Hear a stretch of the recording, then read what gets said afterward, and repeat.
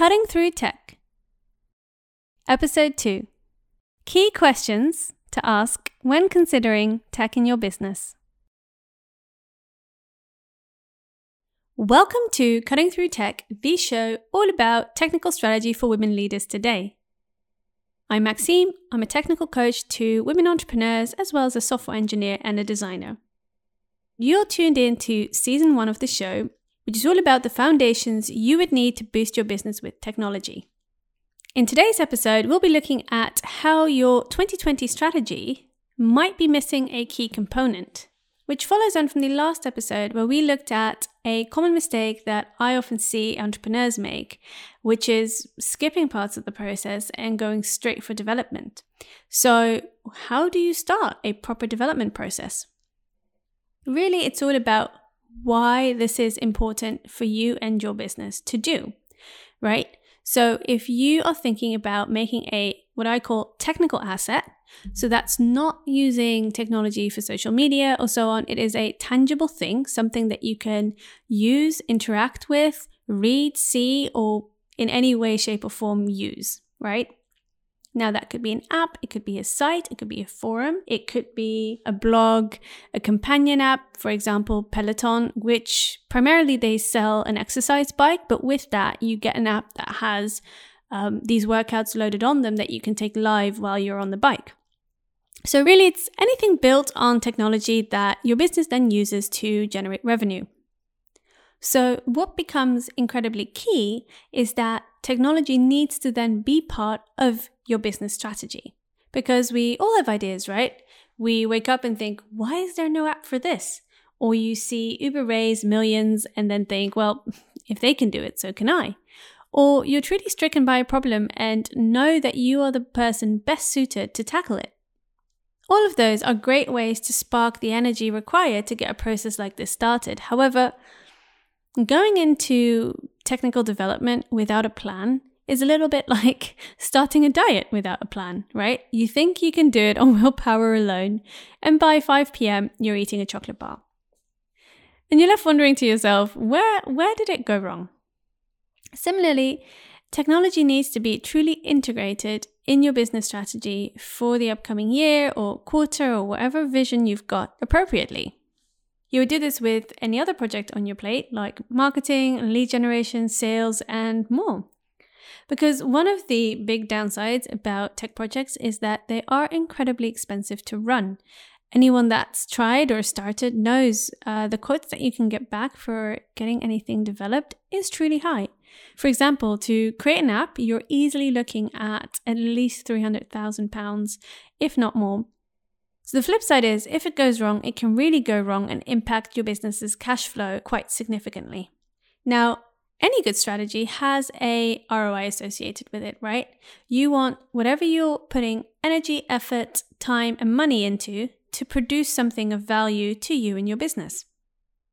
So equally, if you tackle a tech project, it needs to have the appropriate funds and time allocated to it, or else it cannot actually become real. So what budget do you have in mind, and what timeline are you thinking of for this to be delivered? Secondly, as part of your strategy, it means that you can get your team on board, because it's crucial that they are on the same page as you and also understand the purpose and vision of actually taking this project on. Who's responsible for what? Who are the key stakeholders? And how will this project play out going forward? Ultimately, your why you are choosing to create a particular technical asset is going to be the cornerstone of the project. That is what allows you to make the trade-offs. If you know exactly what you're willing to invest, what you're hoping to get out of it, and the results you're looking for it to produce, then it becomes much easier to make trade-offs as the inevitable hiccups come up during the process. So really, there are a few questions here that you want to start asking yourself. And the first and most important one is, why am I doing this? This particular question has 2 aspects to it that are very key.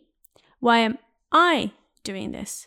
Why is it that you, your business, your team is tackling this project? Not to mention, why are you doing this particular thing that you're trying to make? So fill that in with whatever you're considering. Now, what is it that you expect to get out of it? What do you hope to get out of it? What might be in your way? And what do you and your team need in order to pull this off? So these are some things to start thinking about. But what would this particular technical asset enable me to do? What would it enable my clients or customers to do? And how does that benefit the company and the company's mission? So I'm going to repeat it for you one more time. The key question is, why am I doing this? Why am I doing this? And why am I doing this? What do I expect to happen or come out of this? What am I hoping will come out of this? What would be in the way? What would my team need to pull this off? How does this enable me going forward? How does it enable my clients or customers? And how does it benefit the company and its mission? Now, those are some questions I recommend you think about before you start even considering how are you going to build this, who's going to build this, and what will it look like, what will it do? Because that will just get you into trouble. Skipping all of this stuff will cause more delays and hiccups further down the line. Now, you might be wondering, there's actually a very key aspect to all of this that you're missing, Maxime, which is the customer.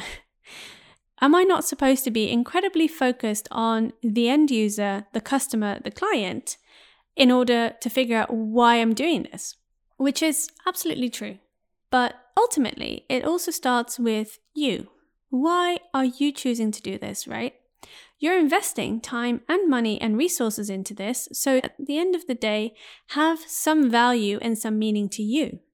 Now, it may be a free app, right? It may be mission-driven. It doesn't have to always be centered around revenue, although arguably if you're a business, the point of the business is to generate revenue, or else it would be a non-profit. But you want to know exactly why you are taking on this project just like any other project you would do. So let's look at two examples. One I already briefly touched upon, which is a membership site. So imagine that you are a service-based business. You might sell coaching, you might be in education, could be a range of different things. And you are looking to sell a subscription or a membership. Now, depending on your business strategy, you could say that your membership site is only available to a very small group of people that you sell to at a premium price point. So putting in loads of time and effort into that kind of site might not even be worth it.